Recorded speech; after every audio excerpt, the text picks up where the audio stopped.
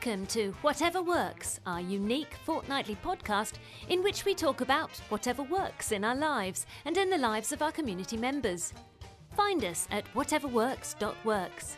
And why not join our community? Simply search for Whatever Works at MeWe.com and get stuck in. Is running, Zoom is running, everything is running. My nose is running. And Bristol fashion. Yes. Should we just roll into it then? I think- Hello everyone. he Hello. started, he Stop started. talking. Sorry. Sit up at the back. Sit up. Pay attention. Whatever works. We're here again. Aidan, hello. Oh, hello, it's after midday. You know that if you want me to be in any kind of decent, sensible mood, you've got to get me out of bed early. Otherwise, I'll just be like this.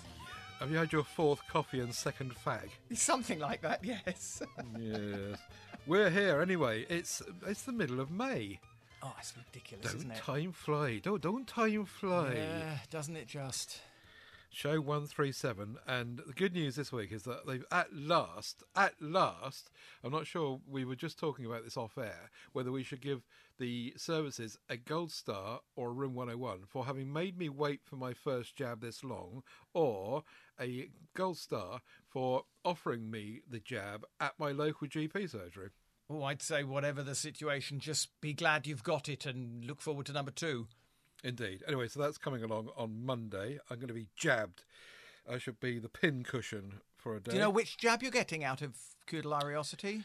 Yeah, they only do the Oxford one Right. because apparently the surgery is not big enough to have the proper fridges or something. Oh, that's right. Yeah, it's got to be kept at minus 10 zillion degrees, hasn't it? The that's Pfizer right. one, yes. So I get the Oxford one and I get the blood clots afterwards. If I don't see you after Tuesday, it's been really nice knowing you, and it's been nice doing podcasts with you. And we hope that there'll be a better person along to take my place. Ah, the podcast is mine.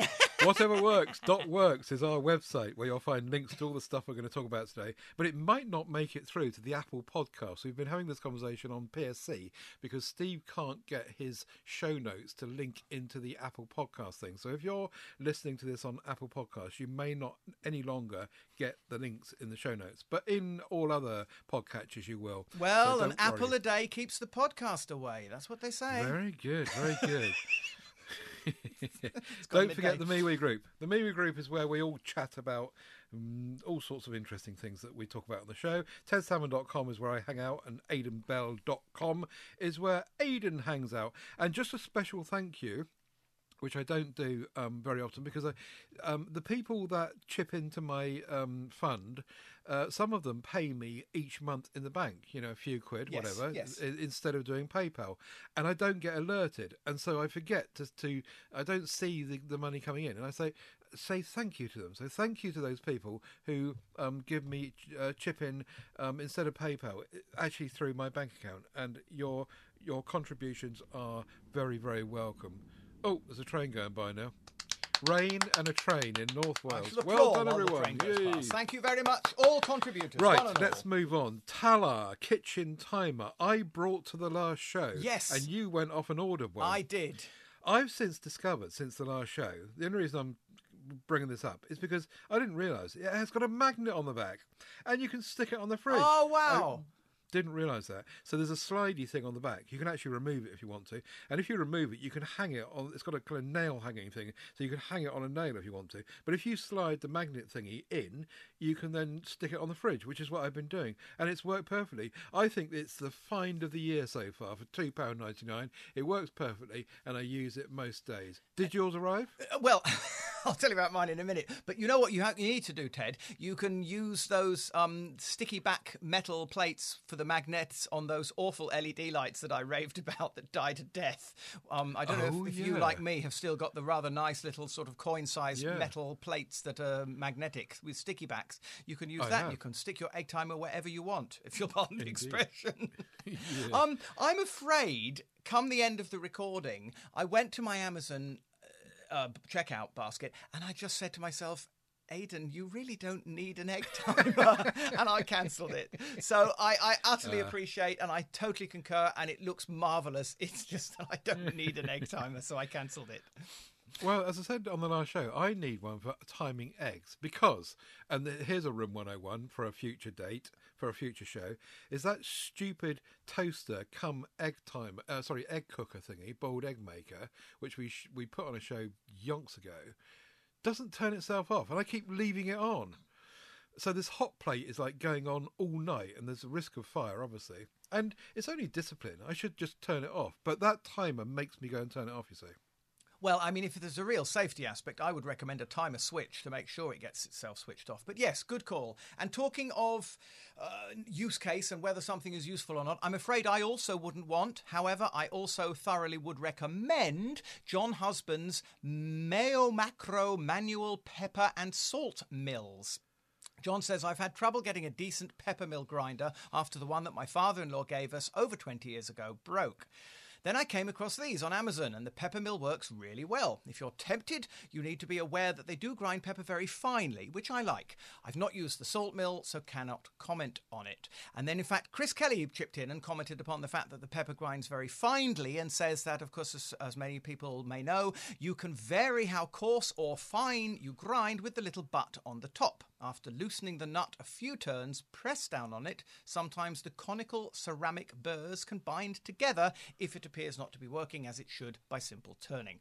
I think what Chris is basically saying is by trial and error, you can just adjust the taut of the little butt on the top to adjust the size of the grind.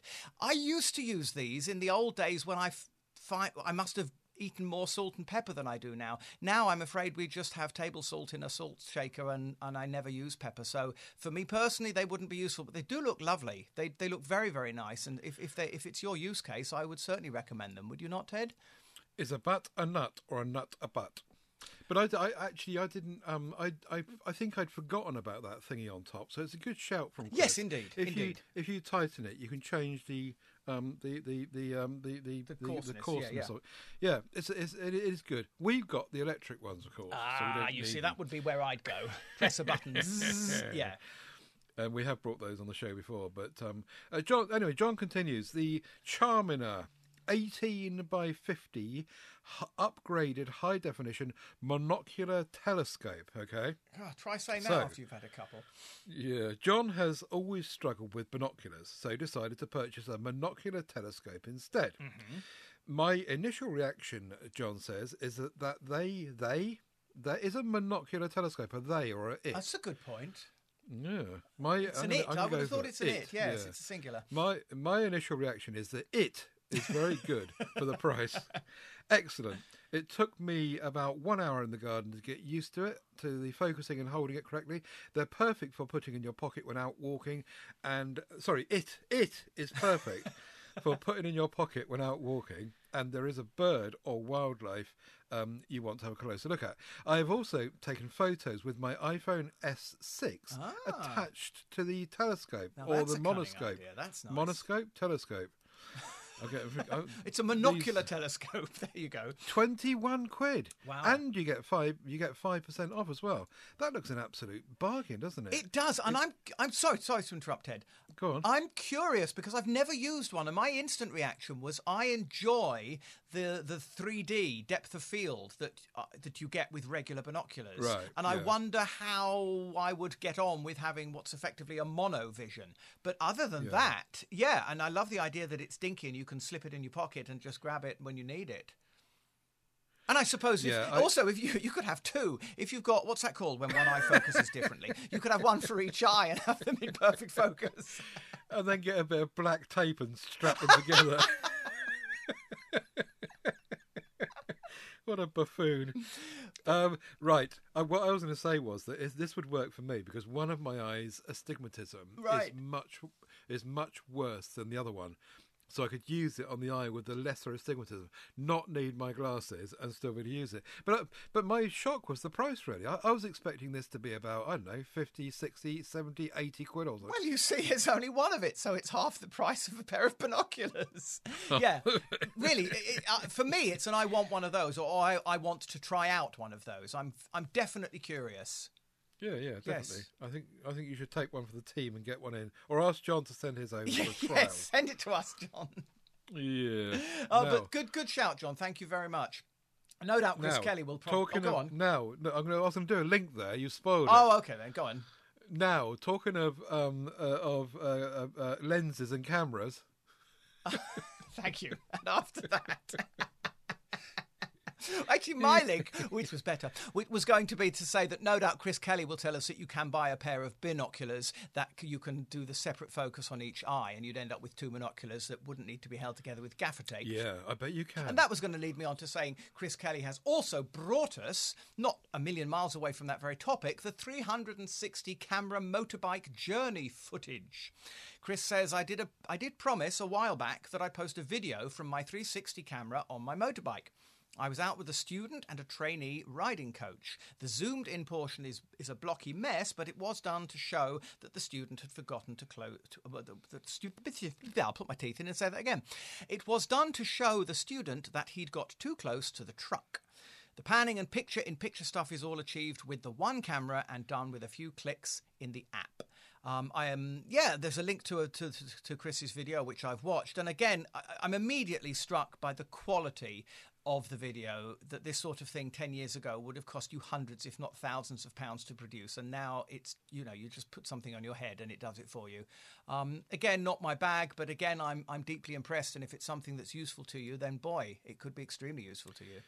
I'd like to have some reason to need it. Yes, exactly. I want to need one of these. But actually, apart from just testing it and going, wow, how great it is, I'm not sure that I would use it. We've spoken with Chris before about these 360 cameras, and they're just great. And he uses his for all sorts of interesting applications. But I don't think I would use it. I'd just like to have it to play with. Well, exactly. And that's the same as me with the monocular and with the salt and pepper things. I find on this show we're doing a lot of admiration of products, but sort of having to say, but on the other hand, I don't really need one. Yeah, well, in the old days when I had money, I would have just bought them anyway. All joking aside, I would have done when I was better off. Yes. I would have bought one of those monocular thingies and tried it out myself. But watching the pennies, you just can't afford to. And this 360 camera thingy, that's not cheap. But what can be cheap is rechargeable headlamps. Oh, your links are getting slinkier, Ted. Thank you. Now, Ian's back. Judge Barton is back on rechargeable headlamps. He links to a review done by someone else, and he says that saved him time. It's been a while since anyone mentioned torches, and it used to be a mainstay of the show. Yes. So he's linked to this review of a bunch of headlamps.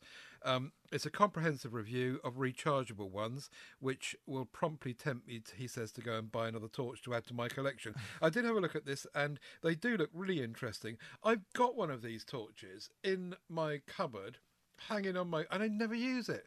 I got it, you see, back in the same thing again, back in the day when I had loads of money, just go and buy one just to see what it's like Yes. and what it does.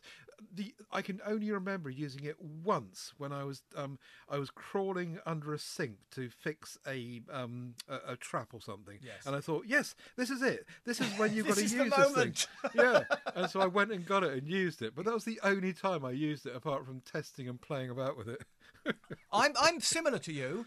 I have one. I have the one that Steve Litchfield brought on that I loved and actually brought recently back onto still using, which is not rechargeable. And unlike you, I use it a little bit, but I certainly don't use it enough that I think I would need a rechargeable one. I'm perfectly happy just to change the battery every couple of years when necessary. But so again, they fall into that category of they all look lovely and sexy and I want to own them all, but there's no point. Yeah. And well, I don't think you can apply the same thing to a $2.99 egg timer. You could have got that, you tight-fisted. Enough. Move on. Enough already. Do you know, this reminds me on a side note, when I was on holiday in America 2 or 3 years ago, and I was in Walmart, and they had an entire wall of torches of one type and another. And I remember taking a picture and submitting it to Whatever Works, which at that time I was nothing to do with, to say, look, torches. Anyway, moving on. Don't remember that. No, you wouldn't. Who's Aidan Bell? Adrian Brain brings us the 3M 1100 earplugs, We talked about earplugs again. yeah, We've talked yeah. about earplugs on and off for a long Yeah. time. And recently I brought some on to still using, didn't I? Adrian That's brings right. us these 37 decibel uncorded 200 pairs in a box. And he says, Uncorded? uncorded. How could they be corded? What? You're going to have a corded earplug? What are you going to? Do you know, I thought I'd just let that slip by and hope no one noticed, but you did. I can't think what that is, unless it's somehow a prior reference to when there was an audio headphone. I really don't get that. Why would you want it corded? Talking of earplugs, though, says Adrian, which you were on the last show, we use these without issue, great value for 200 in the box. Now, actually, I looked at the Amazon link, which is, of course, in the show notes, and what struck me is the non-mentioned, rather cute-looking cylindrical bomb head box that you appear to be able to keep these in, which I assume comes with them, but there's no mention of it. You see this lovely sort of shiny silver cylindrical... little sort of pocket size. It's like a tiny, tiny thermos flask that would fit, a couple of these earplugs. Oh, that's the corded bit. Is that the cord? But the funny thing is, I was drawn to that box more than to the earplugs themselves. But anyway, never mind. It's a good shout. Thank you very much, Adrian. Another set of earplugs to consider. But I'm very curious about the shiny box. I think that might be corded. But it said uncorded, so then you wouldn't get the box. Oh, yeah, you wouldn't get the box, would you? That's true enough. Yes, okay. Right, I'm now scouting down through the reviews to see if that box is included. Ladies and gentlemen, live on air, Mr. Ted Salmon reads a page of Amazon. No, I can't find that, but let's hope it does. While I was looking down the reviews, though, there's a really funny one that says... keeps out the noise of your neighbours. Unfortunately, they don't stop your neighbour from being a twat.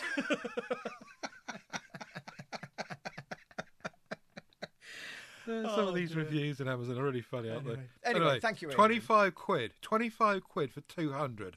How much are they each? Come on, quick. No, I'll do the math. I'll get the calculator out while you're doing the next item. Go on then. Right, this one is certainly a whatever works. When it works, that's the trouble. 12p. 12p. There you go. Then.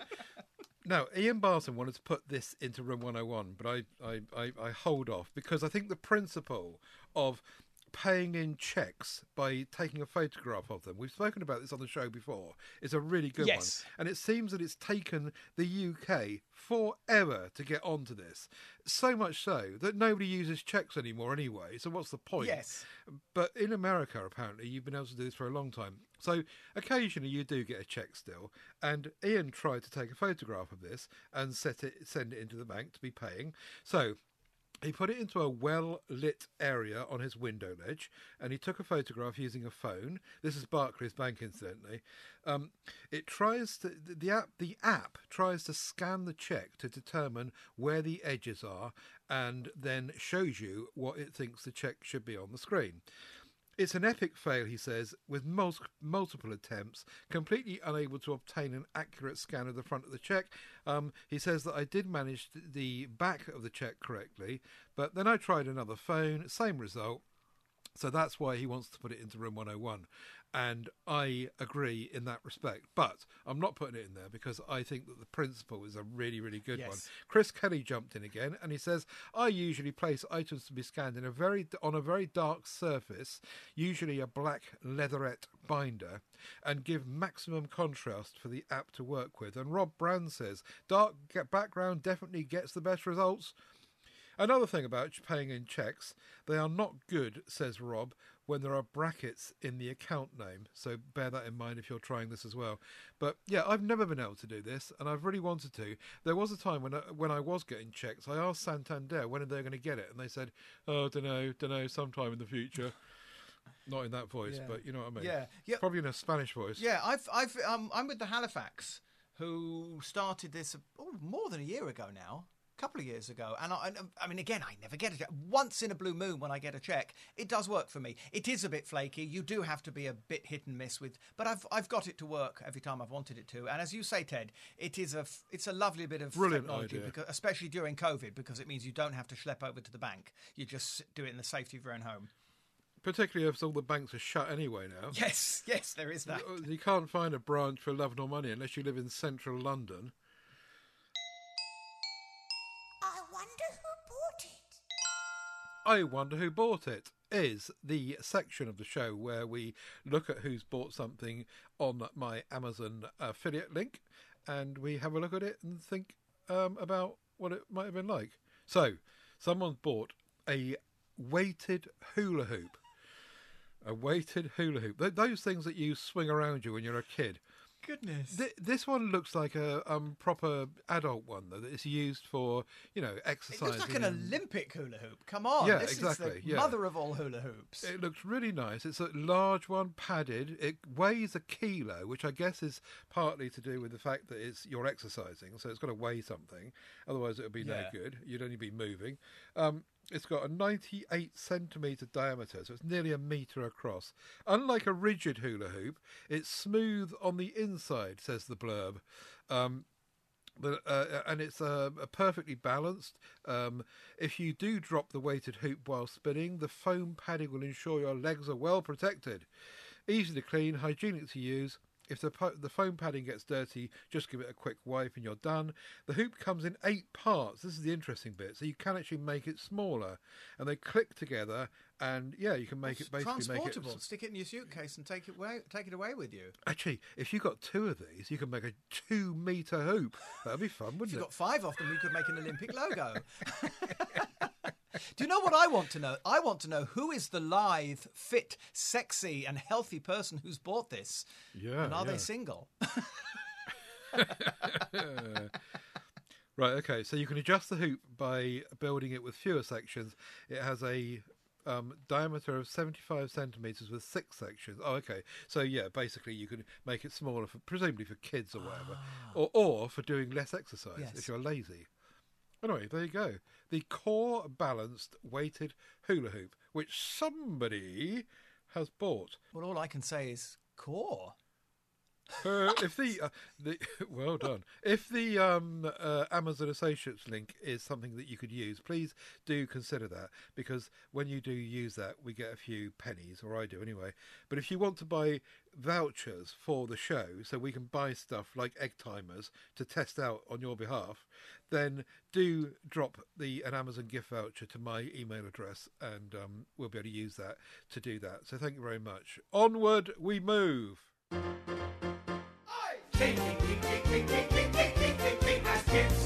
You carry on, Ted. I'll just sit and listen. Go on. It's the Ted Salmon Show today. Oh, no, you can go first. Go on. I want to hear about ox tools. You want to hear about ox tools? Do you know, this is classic. This is continuing my line of quirky, quick, simple, obvious items that don't really require any kind of review. But because I've bought one and used it, I can tell you this is okay. This is worth it. You can buy one. I'm bringing you a bucket. Hey! That's it. It's a black bucket. There's really not much more to say about it than that. £4.98, so it squeezes in the cheapest chips bracket. I mean, working on the garden, as I have been doing a lot lately, the 2 buckets I have now both got big cracks in them, so I needed another decent bucket that would hold water. Because of COVID, I couldn't go shopping. One can now, and I think I want to make the point that now I think I wouldn't recommend anybody buys a bucket online when you can pop down to your local Wickes or B&Q or wherever it is and pick one up. But at that time I was still staying at home as much as I could, so I jumped on Amazon and found this for $4.98. It arrived in a classically huge Amazon box. You can also get the Pro version for £6.05 or the Tough version for £11.23, neither of which I know anything about. I presume it's just stronger plastic and more wearable. But I mean, the one that I've bought, the trade version, is absolutely fine. It's a perfectly decent, strong enough, good enough, workable enough bucket if you just need one to kick around the garden, in the garage, and for everyday jobs. So recommended if you need a bucket. If you don't, well then move on. The Pro version is a blue one. That's you pay for the colour, do you? That's it. Yeah. The Tough one I can't see, except it's got someone's muscle on it. And the interesting one is the plasterer's bucket, because it's long and tall, and presumably that. Oh, I didn't even go down that route. Yeah, and you can get different sizes, up to 73 litres. Wow. Oh, Ted's becoming a bucket fetishist. This is fun. I like buckets. Okay. They're good for morning afters. No. Let's move on. Okay, what are you bringing us? the levish, as opposed to lavish, new multi-purpose non-slip mat. Well, no, it'll be levish if you live in Chelsea. Oh, how very levish. Shush, be quiet. It's my turn. £3.99 will buy you a roll of this non-stick stuff, which is, I think we've probably covered on the show before. Basically, it's a roll of it. It's 150 centimetres wide, 30 centimetres wide by 150 long. So there's plenty of it. And you get a pair of scissors and cut it. And if you want to stick something to something else, but not on a permanent basis, just on a grippy basis, this stuff is just perfect. I know that I used to use it back in the day on my car dashboard, and I was amazed at what angle I could put it at, and the mobile phone that I was trying to hold onto the dashboard just stayed there. Ditto. I have the remnants of a roll in my bedroom from exactly that same purpose. Yes, I concur. Okay. And I'm amazed. You can put things almost vertically upright, and they just stay there. I was thinking about putting it on the front of my moped, and then I thought, no, it wouldn't stay on there. Surely I've got to test that out, because actually I think it might. Yeah, but when it does disappear, put my mobile it'll be gone. phone. Yes. Anyway, that was my quick quantity. £3.99 buys you a great big roll of this stuff, and then you can just hold stuff, stick stuff. Even if you use it as a coffee, coaster instead of a coaster, just for cups on a desk or whatever, really works very, very well. It's all good stuff, and it's only £3.99, and you get a whacking great big roll. Yeah, there's my cheap strips. It's a sort of very, very frictionful, rubbery, textured compound. Yep, I totally concur with everything. It is, and it's see-through as well. It's got holes in it, so you can, it's not going to. It doesn't stick somewhere and then get all horrible underneath. It's got air. Yes. And if you're doing a production of the Rocky Horror Show, you could probably make some very fetching undergarments. Yes, enough of that sort of talk. I want one. I want one. I want one. I want one of those. Right, I bought the Volks Pod. This is now. Before we start, I will just say this is a design concept idea, but it looks absolutely gorgeous, and I will put it onto the MeWe group so people can see what we're talking about. It's a little moped or a little motorbike, and it's designed in the theme and the style of a Volkswagen Beetle, and it's even got a VW badge on the front, and a single headlight that you would get on a Beetle, and the rear light cluster on the back of it, and it sweeps across the top of all the stuff. It's got a seat on it, and you sit on that, obviously, and handlebars coming up through the middle of this sweet. In fact, it looks very much like a Beetle's wheel arch. And the whole thing is designed in that kind of way. It looks gorgeous. I'm not sure, if you click on the link and go through and look at the video, you can see a couple of people riding these. So they must have made at least two of them, even if it is a concept and a design concept. And I do think, actually, I'll be much too big to ride it, because I'm 6'3", and these people I'm sure they're not 6'3", and they look big enough on it. But anyway, it was a really interesting idea, and I definitely want one of those. Do you? I don't share your love of bikes and biking, but it does look lovely. So again, it falls into no, not for me personally, no use case, but very nice. Miserable. You're a miserable git. I am a miserable git, and I'm just sitting here looking. I'm just picturing the VW Beetle, because you're right. It's a bit like just the two wheel arches have been turned into bikes. Indeed. You're not. Are you sure that isn't actually the case? No, it would be an enormous Beetle if that was the case, wouldn't it? Okay, yeah, I'll shut up then. But yeah, I agree. Still using and still using. Playing the jingle there because there's nothing that I want one of this week. I'm sorry. I'm very happy and my chakras are very centered. Especially because I'm still using my Corsair Elegato Stream Deck. As brung to the show on the 1st of March 2020, show 102. I was thinking, I think next to my phone and possibly my coffee machine, this is the device that I actually touch and use more than any other.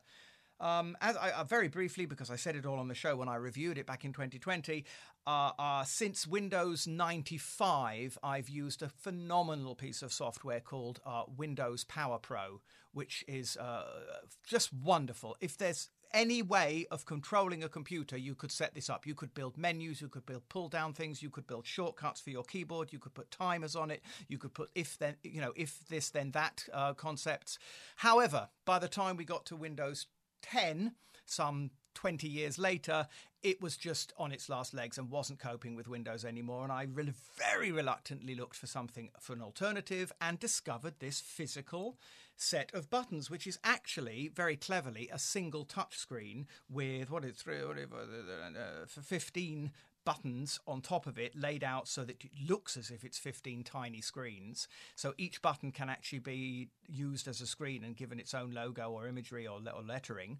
And you can control the computer, and you can control, you can set up all sorts of functions for the different buttons, and you can press one and bring up a second set, so you can have as many, if you like, pages as you want, like you'd have a home screen on a phone and you'd swipe through to different home screens. It's exactly that concept, but it's physical. This is what we love. It's basically a mobile phone UI, but in a physical form that you touch with your hands, and you get a satisfying little click when you press it, and you can control your computer with it. And I love it. And it was £135, but very, very well spent.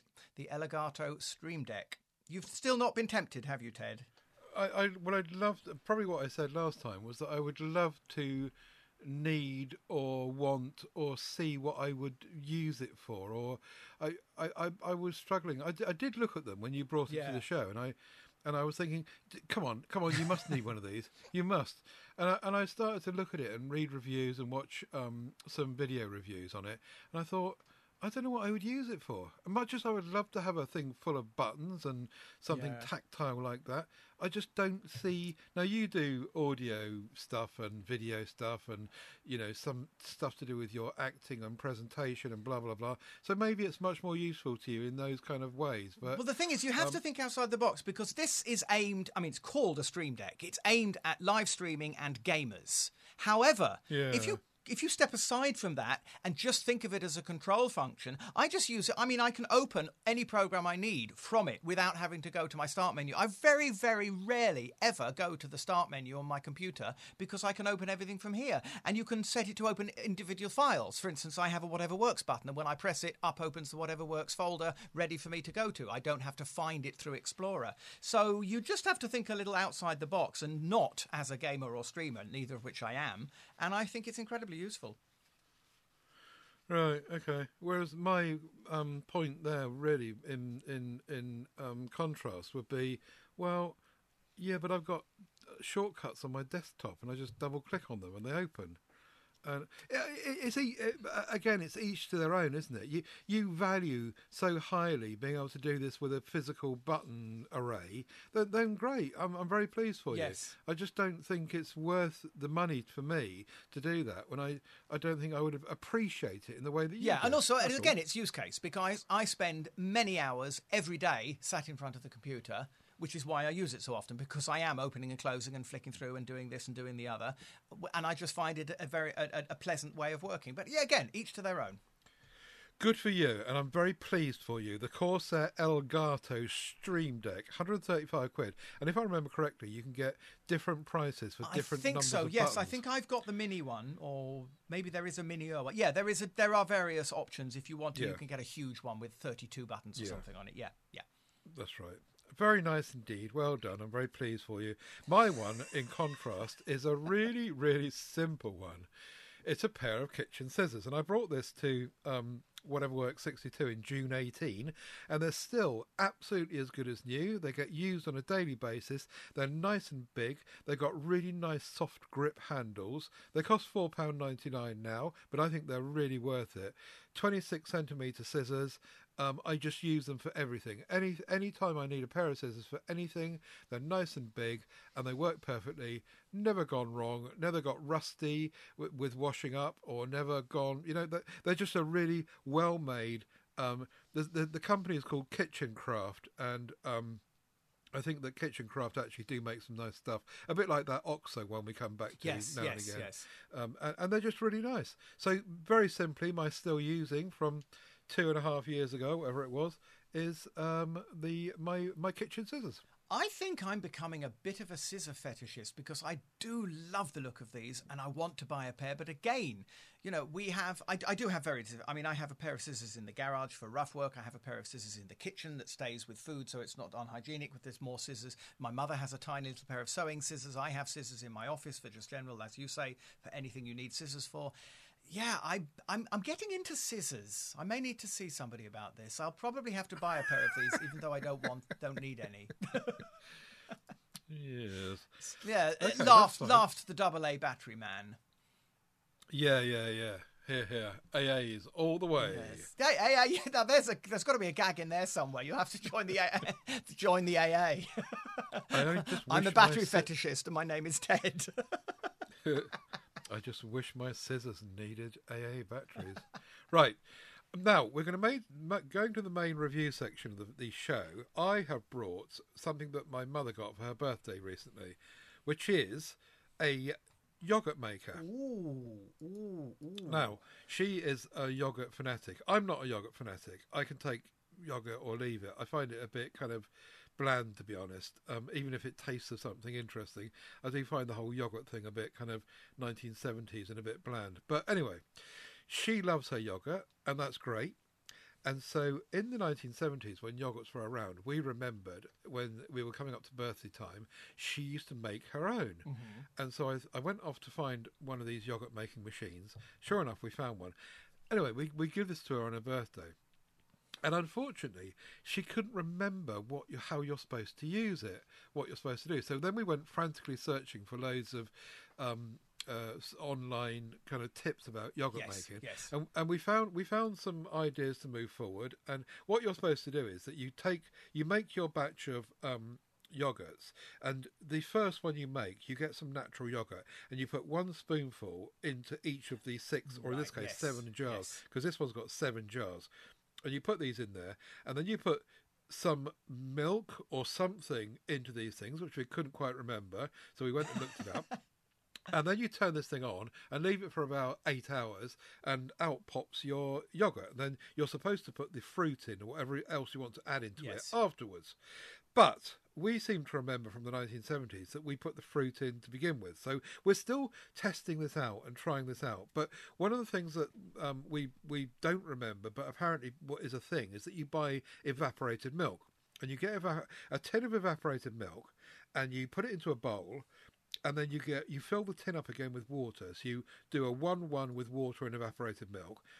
Put those into a bowl, then you mix it up, put the spoonful in each of the jars, and then use the stuff that you've just mixed together and fill it up and put it in there.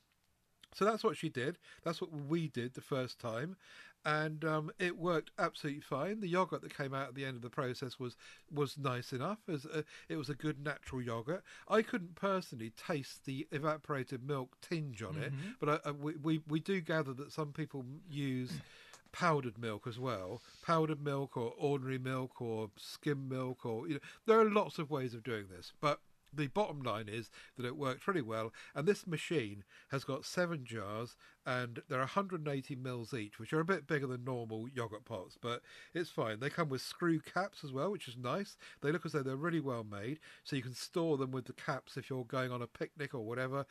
Take it with you, or if you've got a packed lunch or whatever. It's got an LED display and timer, which we've yet to test out. And it's very heat efficient. Apparently, it's a nice big round machine, and it just looks the part. She's very pleased with it. And after the first go at making yogurt last week, they're still eating it in the house, and they say that it's very nice. She did actually try to put some honey in it, and she said it was too thin.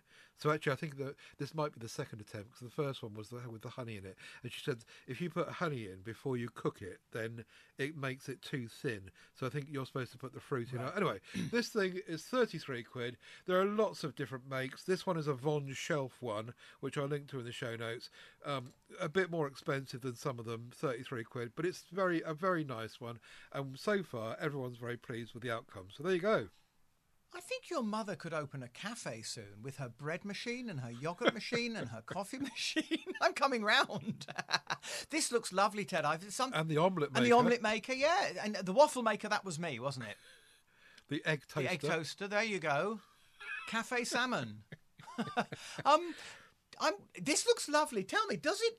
I mean, it obviously warms them up. Does it do anything else, or does it simply warm them? And that's what happens during the 14 hours or the 7 hours that you're waiting. Basically, yogurt is rotted milk. Right. Isn't So it just warms it up gently. So, you just nice, heat it. So you heat it so that it curdles essentially. Yes. It makes it's a bit like making cheese, I suppose. It's that cheese is rotting milk, isn't it? And it's all that kind of dairy thing. I mean, I don't know. Probably someone will jump in now and correct us and say, no. I was just wanting to be devil's advocate and say, well, wouldn't it be cheaper just to put the jars in the airing cupboard? But that misses the point. You might be able to. Yeah, absolutely. Any source of heat might well do it. You're quite right. No, but that misses the point of a nice little device that's in the kitchen encouraging you to make yogurt. And I do like the look of it. Thank you. Pretty nice. Pretty nice. I bring you something much more boring, but possibly equally useful if you need it. It's another one of those. It's only any good if you want one. Again, I've been outside a lot of late working on the garden. Everything I'm bringing to the show at the moment is a bit Percy Thrower and garden related, isn't it? What I'm bringing you now is some sticky tape. I'm bringing you Gorilla waterproof patch and seal tape. 100 millimeters, so 10 centimeters wide, and then you get a 3-meter roll. This stuff is lethal. I brought it because of basically playing outside with the pond.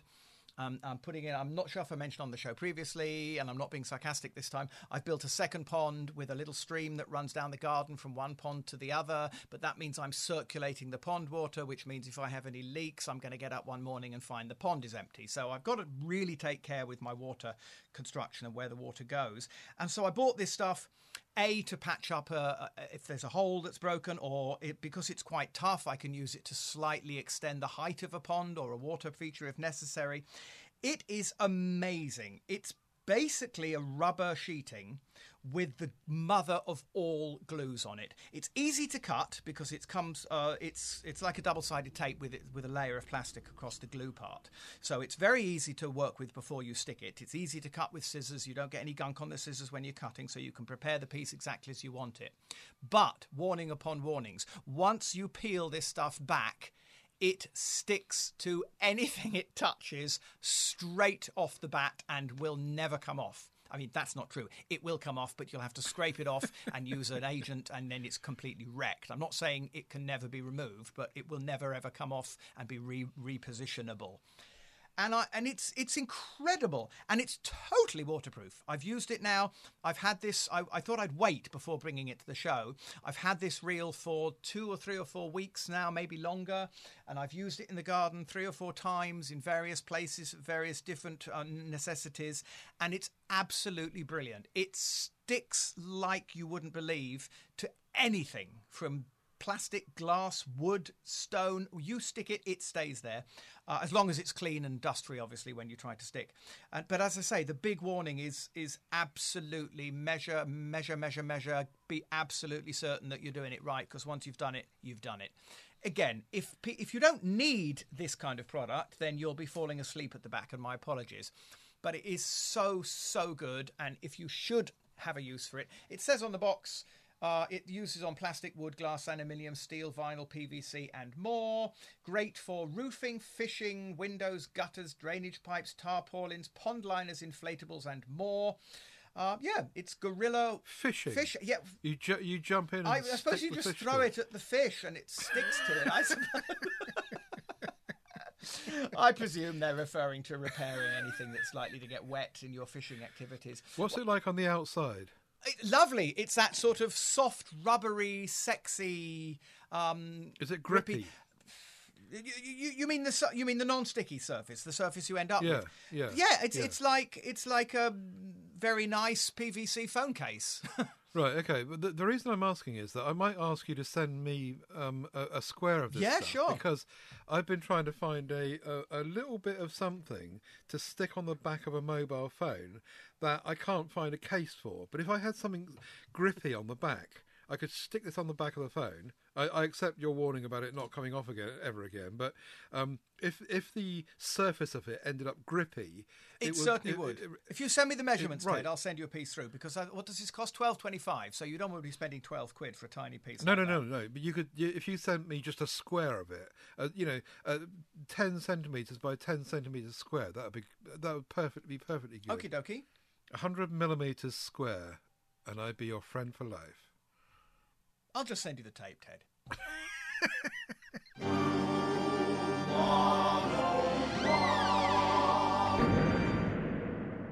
Ian Judge Barton is back with Amazon Blink hardware updates. I've got 2 Blink sync units which installed with no problems. I wanted to expand the number of cameras, says Ian. I bought 2 cameras and a sync module. When I tried installing the new one, it kept failing at the final step of registering itself with the Blink servers. Turns out that the old Blink software has problems with certain characters in your Wi-Fi passcode. But my Wi-Fi passcode doesn't have any of these characters. The password is something like, the brown cow jumped over the moon. They're trying to get people to do that, aren't they? They're trying to get people to use long phrases for passwords instead of the normal ones, because they reckon that's a better idea. Anyway, I digress. After a couple of hours faffing, I set up a spare router with a simple Wi-Fi password. The sync unit connected, and immediately it did a firmware update, which works with my normal Wi-Fi password. Anyway, the point is that these Amazon Blink hardware updates have screwed up the software and the password thingy, and he's very upset. I want to know why you'd want to attach a kitchen sink unit to the web. I don't understand that. Explain yourself. You said a sink unit. A sink unit is a sink and a tap, and plug it into the kitchen. I see. Good grief! It's getting a bit obscure, isn't it? Blimey. Right, carry on. I have Blink cameras too. And I sympathise, Ian. I haven't experienced any of this. The only issue I've ever had with Blink is, you'll remember my over-the-top rant last week about the addition of the word "your" in the camera's names. And don't put me on that soapbox again. So I can't speak from personal experience. I'm just pleased that you managed to find a way around it, Ian. Indeed, yes. Right, okay. Now, I've just thought about that gorilla tape thing as well. Yes, sir. I reckon you could also use that to tape 2 monoculars together to make some binoculars, couldn't you? Right, okay, it's my turn now, then. Steve Litchfield, he likes to get on a soapbox, same as me.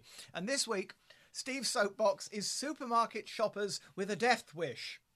Dun, dun, dun. I just nearly... The Room 101 It is indeed.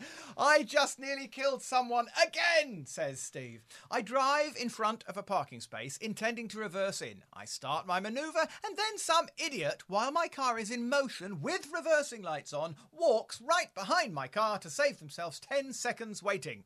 What goes through their minds? That I'll magically see them and pause? Thankfully, I usually do.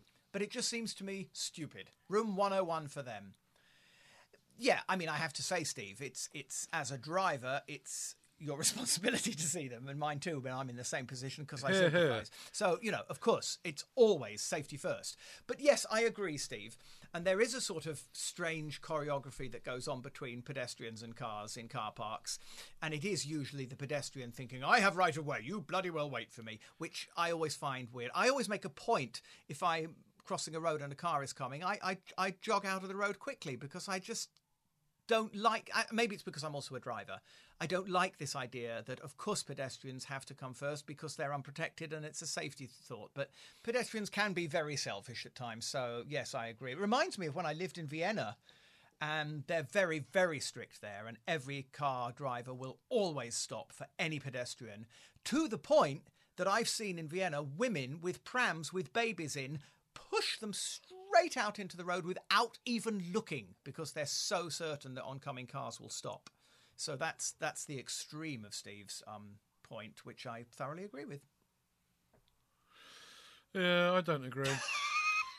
I think that it's the right of pedestrians to walk where they like, and it's the responsibility of car drivers who have to do this when they pass their test to avoid pedestrians, to continue to avoid pedestrians, and to be aware of where people are. You've got wing mirrors, and you've got you can look over your shoulder and check an observation. This is all good stuff, and it's up to the driver to make sure they know where people are around. Oh, them.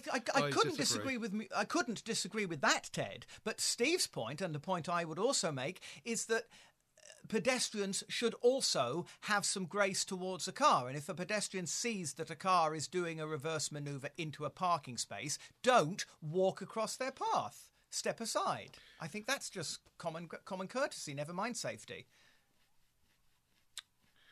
Right, okay. Well, I'm not sure if I agree. I think that pedestrians should have right of way, and if you want to step out on a zebra crossing, you should better step out, and the car should stop. That's the point.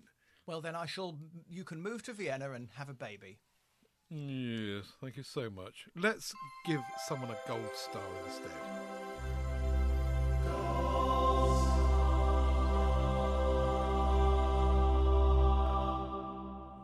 James Rayburn would like to give another shout-out to Richer Sounds. Oh, yes, always. Love Richer Sounds. The optical input on my PC amp died last week, says James. It was a Danmark Ampster BT2. It's still... Not the 2. The 2, yes, even that. It's still under warranty. I prefer the 3 myself. It's still under a 12-month warranty, but was bought from Richer Sounds via Amazon. I contacted Amazon, who put me in touch with Richer Sounds, and they organised a DPD collection through DPD, which was scheduled for this Monday. However, I got a text and email from DPD yesterday, Saturday, to say that they would be doing a doorstep swap that day with a 1-hour time slot. They turned up on time, they swapped it on the doorstep, and I'm now a very happy camper. The whole thing took less than 4 days to sort out. Colour me impressed. A doorstep swap. I mean, that's amazing. I've never had one of those. That's gorgeous. So they just rock up and take away the old one and put a new one in your hand straight away. Brilliant. I'm impressed too, James. Thank you. Colour me impressed as well. Richer Sounds, that's the second time they've been on recently. And the last time was a very similar story. They clearly look after their customers. We shouted about them on the previous show and sung them great praise. And they clearly are continuing to do this and putting the customer first in the same way as, in the opposite way of Steve putting pedestrians first. I inherited the love of Richer Sounds from my father, who shopped with them, and then I duly followed suit. And I'm just ignoring you there, Ted. And, yeah. Watch out if you're in Reading. Don't go near Steve's car. You'll get run over. Oh, God, I haven't even got a jingle to play to shut you up. Go on then, take us home. Done. Take us home. We're done, and we're under an hour. Look at that, blimey. Should we talk about something else to fill in the hour time? Yes, how do you feel about pedestrians and cars, Ted? Yes. We're going to be back in 2 weeks' time. Whateverworks.works is where you'll find links to all the stuff that we've been talking about. And tedsalmon.com is where you'll find me, aidenbell.com. But Aiden, the MeWe group is where we pick up stuff that you have posted, whatever works in your life, and we bring the highlights of that to this show. So please do continue to do that. And if you're listening to this and you don't know what the MeWe group is, then there's a link in the show notes. Or if you can't find it there, you'll find one at tedsalmon.com. So head across there and come and join the MeWe group and let us know whatever works in your life. Any last words from you, Aidan Bell? I won't be there when you cross the road. The Green Cross Code. Yeah. Watch out. No, have a lovely fortnight, everybody, and we'll see you in 2 weeks if you can stand it. Watch out for those Ford cars. Don't forget, whatever works, works!